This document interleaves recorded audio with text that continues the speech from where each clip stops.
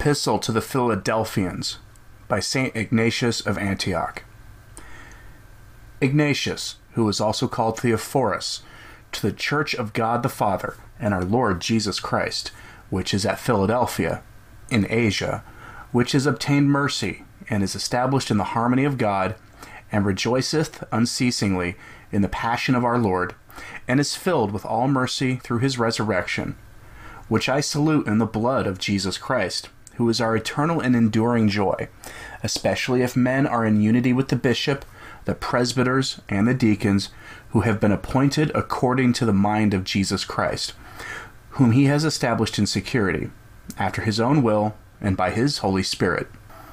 Chapter 1. Praise of the Bishop. Which bishop, I know, obtained the ministry which pertains to the common weal, not of himself, neither by men, nor through vainglory, but by the love of God the Father, and the Lord Jesus Christ, at whose meekness I am struck with admiration, and who by his silence is able to accomplish more than those who vainly talk, for he is in harmony with the commandments of God, even as the harp is with its strings.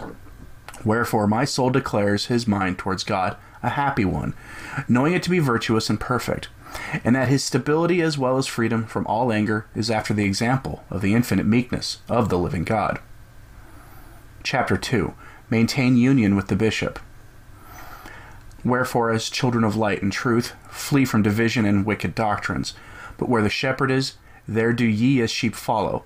For there are many wolves that appear worthy of credit, who, by means of pernicious pleasure, carry captives those that are running towards God. But in your unity they shall have no place. Chapter 3. Avoid schismatics.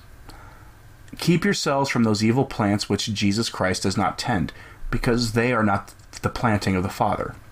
Not that I have found any division among you, but exceeding purity. For as many as are of God and of Jesus Christ are also with the bishop, and as many as shall, in the exercise of repentance, return into the unity of the church. These two shall belong to God, that they may live according to Jesus Christ. Do not err, my brethren. If any man follows him that makes a schism in the church, he shall not inherit the kingdom of God. If anyone walks according to a strange opinion, he agrees not with the passion of Christ. Chapter 4. Have but one Eucharist. Take ye heed then to have but one Eucharist, for there is one flesh of our Lord Jesus Christ, and one cup, to show forth the unity of his blood, one altar, as there is one bishop, along with the presbytery and deacons, my fellow servants. That so whatsoever ye do, ye may do it according to the will of God. Chapter 5. Pray for me. My brethren, I am greatly enlarged in loving you, and rejoicing exceedingly over you. I seek to secure your safety. Yet it is not I, but Jesus Christ, for whose sake being bound I fear the more, inasmuch as I am not yet perfect. But your prayer to God shall make me perfect, that I may obtain that portion which through mercy has been allotted me, while I flee to the gospel as to the flesh of Jesus, and to the apostle as to the presbytery of the church. And let us also love the prophets, because they too have proclaimed the gospel, and placed their hope in him, and waited for him, in whom also believing they were saved, through union to Jesus Christ, being holy men, worthy of love and admiration, having had witness borne to them by Jesus Christ, and being reckoned along with in the gospel of the common hope. Chapter 6. Do not accept Judaism. But if anyone preach the Jewish law unto you, listen not to him, for it is better to hearken to Christian doctrine from a man who has been circumcised than to Judaism from one uncircumcised. But if either of such persons do not speak concerning Jesus Christ, they are in my judgment but as monuments and sepulchres of the dead, upon which are written only the names of men. Flee therefore from the wicked devices and snares of the prince of this world, lest at any time being conquered by his artifices, ye grow weak in your love. But be ye all joined together, with an undivided heart. And I thank my God that I have a good conscience in respect to you, and that no one has it in his power to boast, either privately or publicly, that I have burdened any one either in much or in little. And I wish for all among whom I have spoken, that they may not possess that for a testimony against them all. Chapter 7. I have exhorted you to unity. For though some would have deceived me according to the flesh, yet the Spirit, as being from God, is not deceived.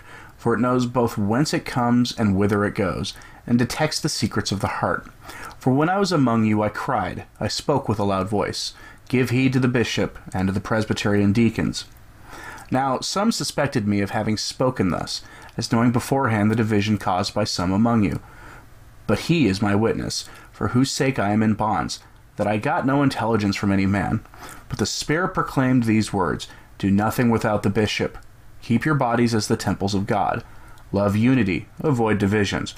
Be the followers of Jesus Christ, even as he is of his Father. Chapter 8. The same continued. I therefore did what belonged to me, as a man devoted to unity. For where there is division and wrath, God doth not dwell. To all them that repent, the Lord grants forgiveness. If they turn in penitence to the unity of God, and to communion with the bishop, I trust as to you in the grace of Jesus Christ, who shall free you from every bond. And I exhort you to do nothing out of strife, but according to the doctrine of Christ. When I heard some saying, If I do not find it in the ancient scriptures, I will not believe the gospel. On my saying to them, It is written, they answered me, That remains to be proved. But to me Jesus Christ is in the place of all that is ancient. His cross and death and resurrection and the faith which is by him are undefiled monuments of antiquity, by which I desire, through your prayers, to be justified. Chapter 9. The Old Covenant is good, the Gospel is better. The priests are indeed good, but the high priest is better, to whom the Holy of Holies has been committed, and who alone has been entrusted with the secrets of God. He is the door of the Father, by which enter in Abraham and Isaac and Jacob and the prophets, and the apostles and the church. All these have for their object the attaining to the unity of God. But the gospel possesses something transcendent, above the former dispensation, vis-a-vis the appearance of our Lord Jesus Christ, his passion, and his resurrection.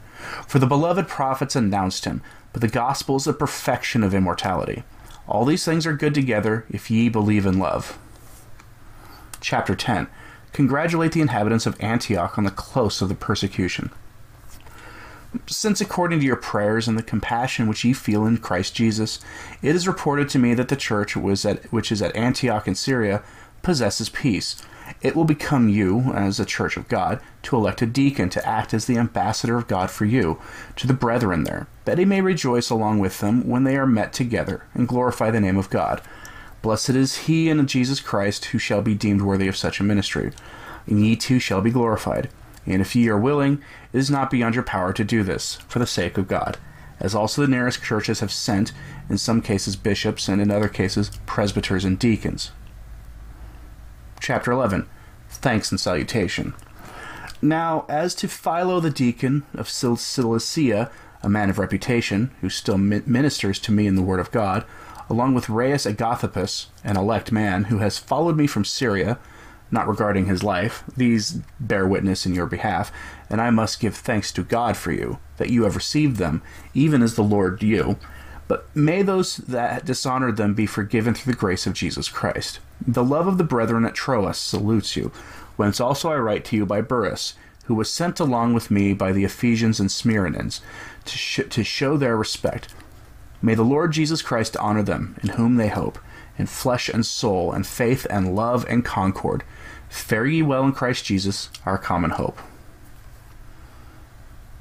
Thanks for listening. Have a blessed Sunday.